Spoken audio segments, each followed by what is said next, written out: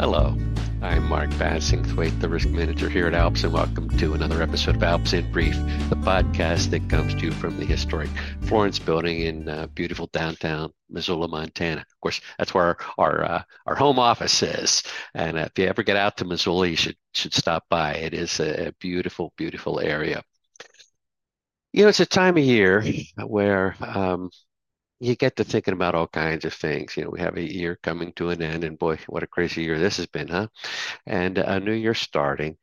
And, these are times where at least I do, and I don't think I'm alone or unique in this, just start to do some processing. Start to think about, what was good about the year, what things need to be done.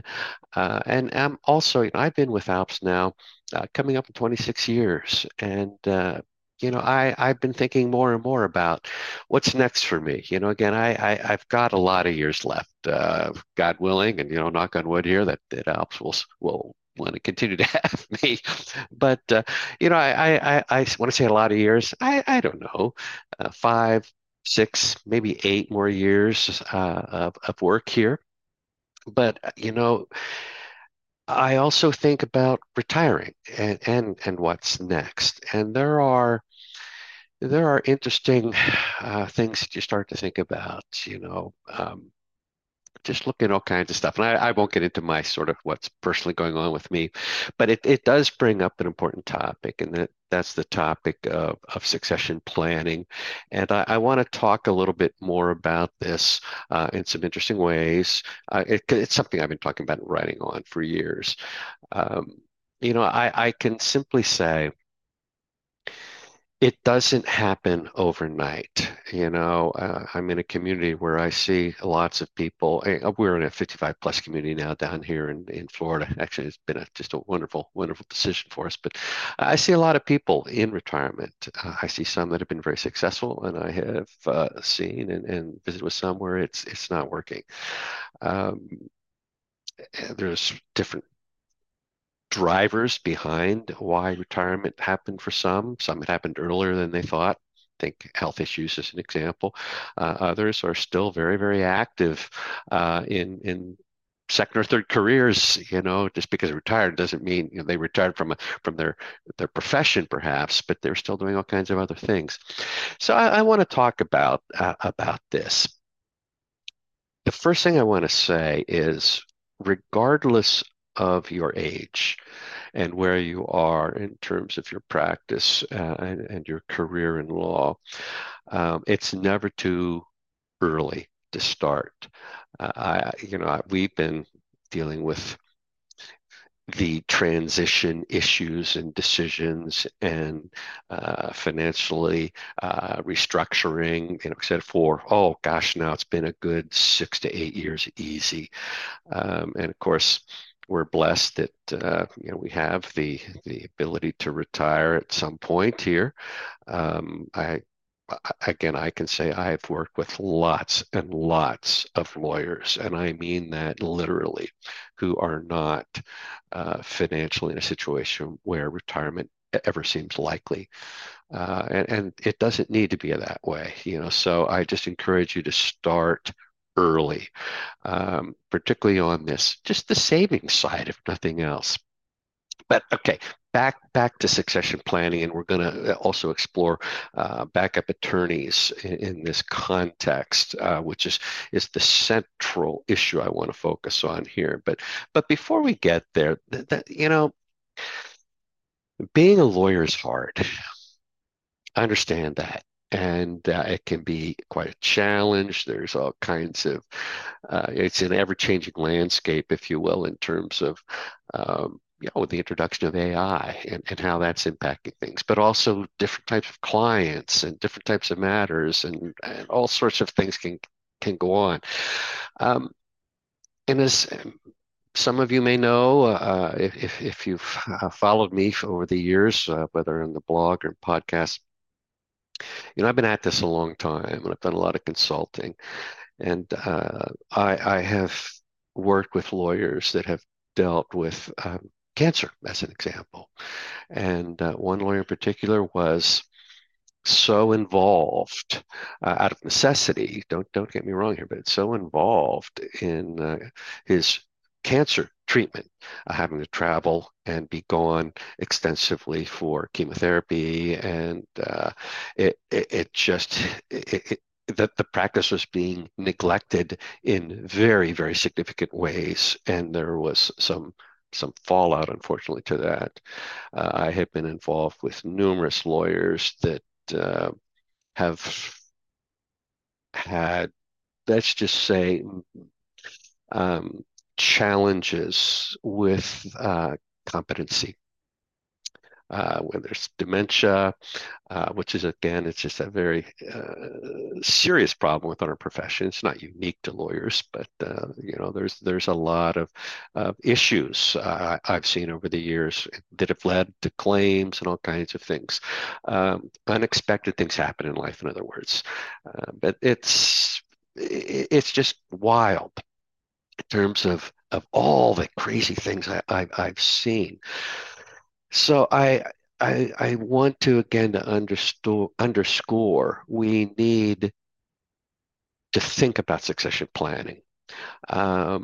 This is not something we do again in the twilight of one's career. I really see it as a strategic and forward-thinking approach. That's what we need to be thinking about. It's going to benefit you, regardless. It's obviously more important if you're in a solo space, but it's important even if you're in a small firm or even larger firms. Now, sometimes the problems, the issues that come into play as you get into larger firms are a bit different than what you're dealing with in small firms. But we do need to prepare for the unexpected. It is about, at the end of the day, taking care of our clients. Um, you know, so let's move forward here and talk about some other reasons why. I see this as mitigating risk, preserving client relationships. Again, thinking more importantly in the solo space, but again, absolutely not limited to this. But if we are unexpectedly taken out by a car crash, I've got a story about that. We'll bore with it today, but bore you with it today. But someone ended up in a coma for quite an extended time, and a number of matters were neglected. So I see this as a competency issue, thinking about Rule 1.1, a diligence issue, 1.3, and there's some language in the rules, particularly in commentary in at least some of the states and in the ABA model rules that talk about that diligence mandates an attorney moving forward with some type of succession planning. I mean, it's just not optional. And so I see it as an ethical obligation. I see it as taking care of one's career. Sort of reputational kinds of things. I see it, particularly if something goes wrong, something unexpected happens. I see it as taking care of clients, building relationships, because we can talk about it. So it's about ensuring coverage in the event of some short-term health issues, but it's also about taking care of things in the unexpected death or long-term disability scenario too. Again, we could talk for quite some time about stories of how this has just been a problem.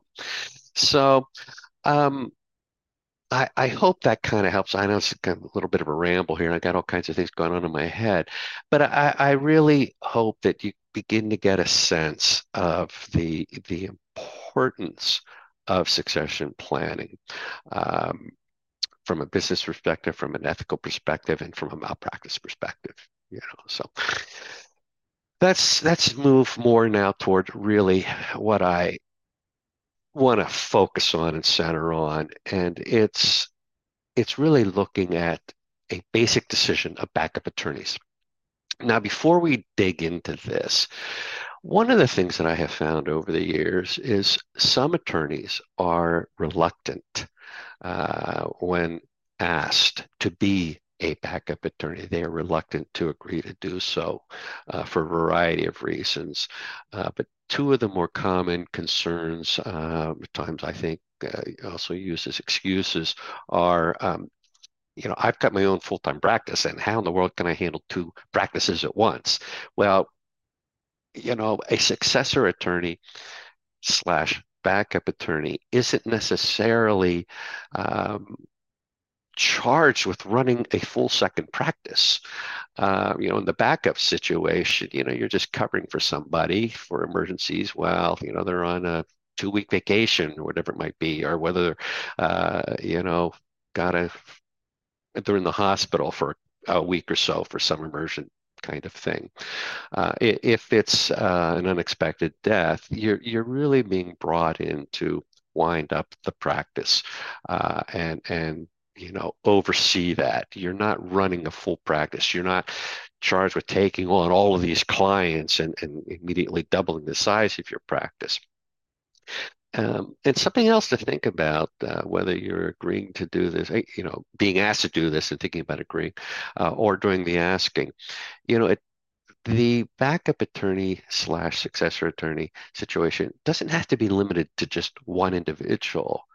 I have seen some situations that have been very, very successful in terms of there was an untimely death, and what happened was, for instance, a group of 3, 4, I've even seen 5 attorneys will agree to sort of be there for each other, and we sort of have this group.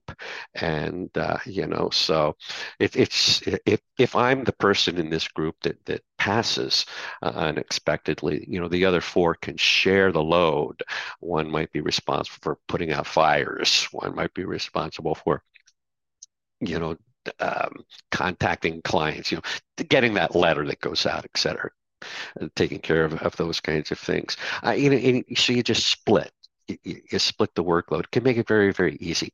The other excuse that I hear at times is well, is my malpractice going to cover me? Is there some, and again, I don't want to be sued for all this stuff.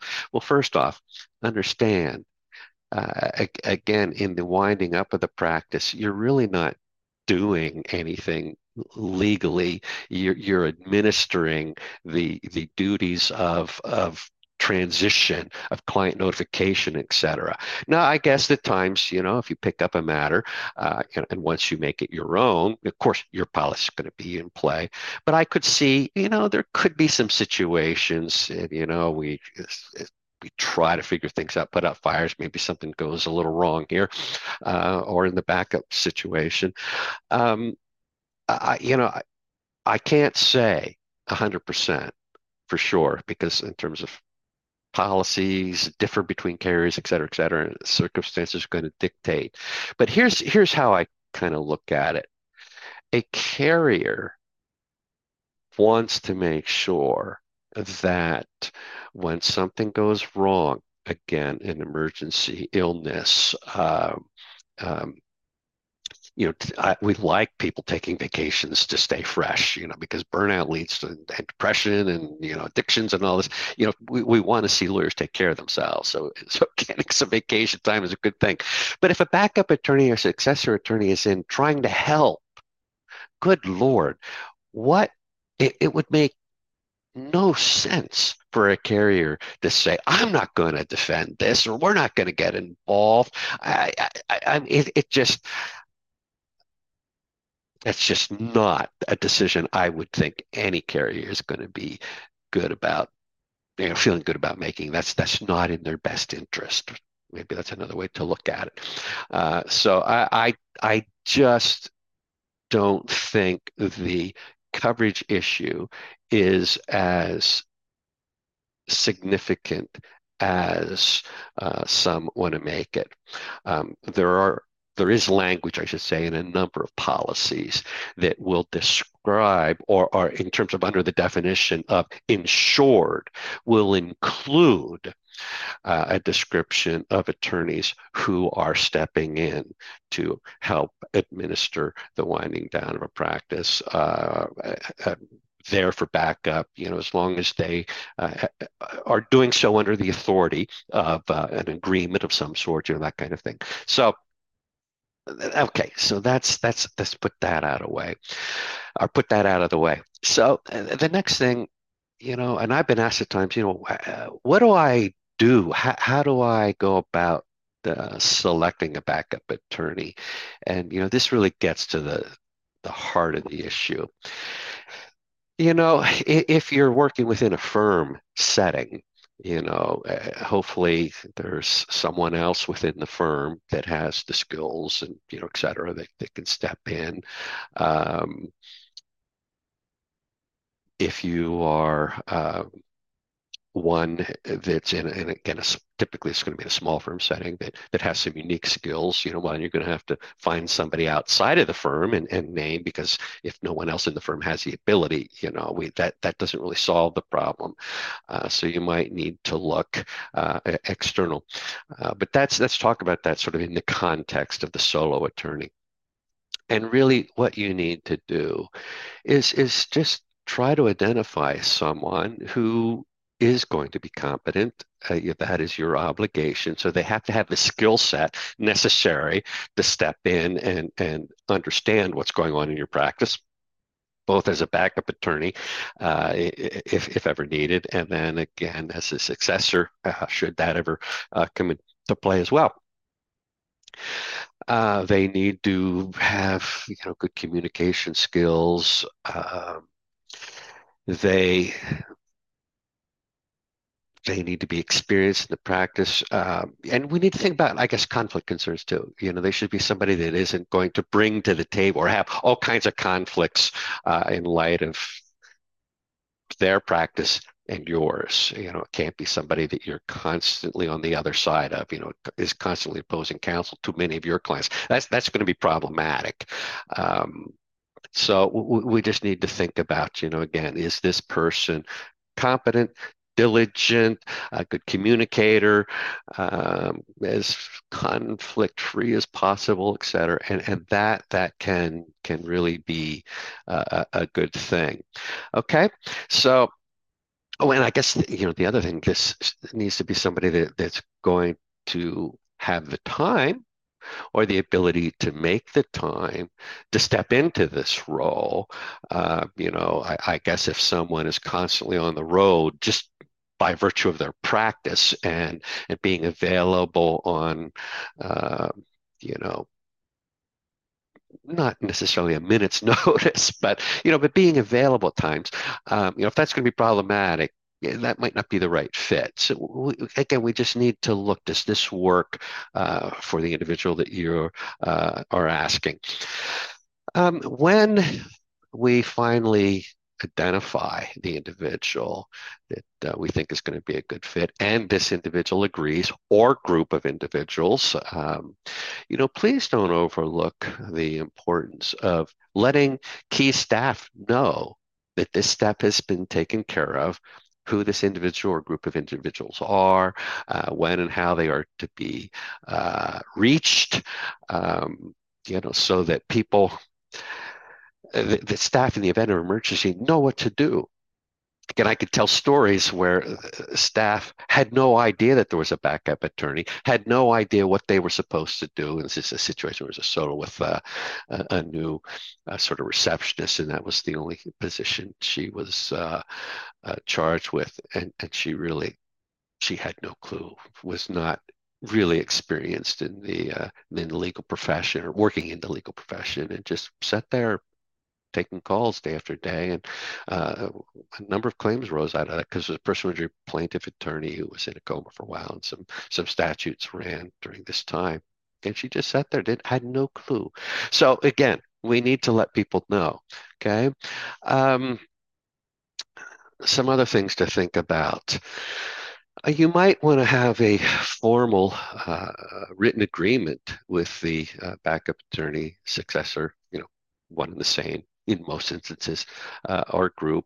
And, that's document or at least outline, if you will, the terms of the engagement, the scope, the responsibilities. There may or may not be compensation here, and you have to figure out how if there is going to be some compensation, and particularly in the succession plan, successor attorney coming in and winding up a very busy practice, that can take some work and some time, and you can deal with covering those expenses in a variety of ways, not the least of which might be some type of key person life insurance.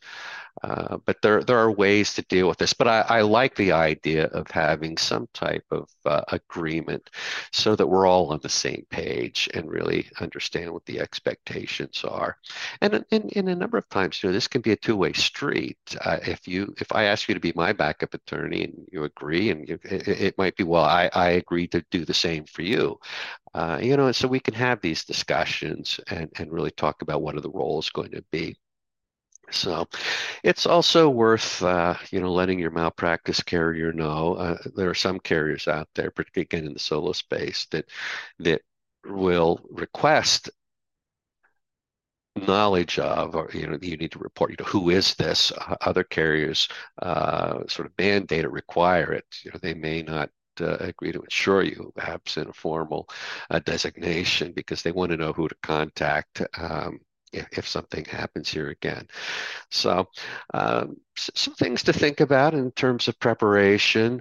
I would periodically review the plan and the agreement, just because things change over time. And as you think about that, here's this other side thought coming in. We've talked about, I like, designate here are the roles, responsibilities, what we're anticipating, what we think we should be doing for each other, et cetera. But we should also perhaps have some type of writing. Could be a letter that kept in a drawer somewhere, staff knows about. And this is primarily for the succession plan situation. But you need to think about setting forth the things that the successor attorney needs to know to run your practice, to be able to wind down your practice. So where's the calendar? What are the passwords to key programs or applications or laptops, that kind of thing? What about signature authority on other account, the trust account? I don't want to see money locked up, and there are different ways to deal with that. Could even be just a contingent signature authority agreement of some sort. So there are a number of things you can do here, but I have seen situations where an attorney passed and none of this was done. And, a lot of time and money was needlessly spent on trying to literally hack into computers because that's where all the information was, and no one had any idea how to get in. So there has to be some ways to do that. And here's an interesting thought on this one. You can set up emergency access to password safes. More and more of us, if you're not using a password safe for cybersecurity reasons, boy, now's the time. That's a conversation kept for a whole other day. But there's one way to do some of this. You can have emergency access and set that up. It varies in terms of what you can do and how you do it with these different password managers, but it's just another thing to think about and another thing to look at. So there's all kinds of spins on this, but I'm hoping you have found something of value here and some encouragement to move forward. The one final thought I have is, at the beginning I was sort of talking about, well, there's this piece of client communication, and I want to take that just a little bit further. You know, I also mentioned, reputation can be an issue here, and the failure, to have a backup attorney leading to mistakes because you never get out and take a vacation or take care of yourself and prioritize wellness, et cetera, et cetera, et cetera. You can get run down, burned out, depressed. Reputation can suffer. In that way, reputation can suffer because there is no plan and you're in the hospital for 4 or 6 weeks in a coma. That going back to that one story that I've been alluding to, and your reputation is dead there. But there's another angle to this reputation piece, and I see it as communicating um, the decision. I have some language, and you're welcome to email me or look it up. I have some of this on our website, but if you have trouble finding it, you can let me know. But consider putting some language in your engagement agreement.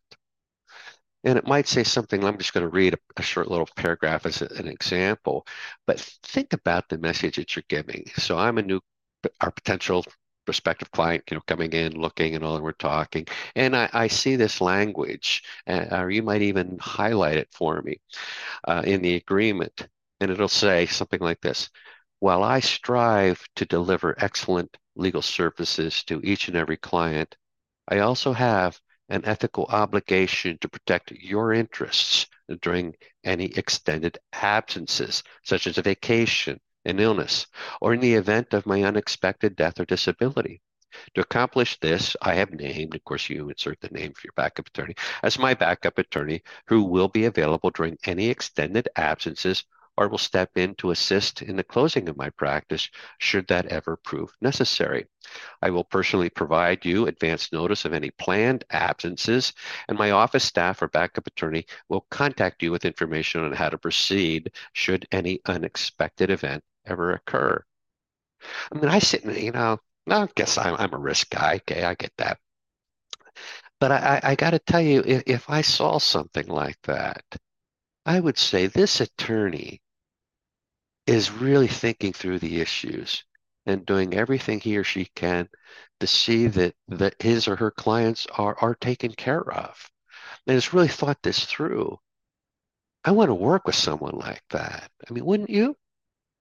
That's demonstrating commitment, loyalty, diligence, competency, and that just speaks volumes to me. So there's this other reputational angle to it.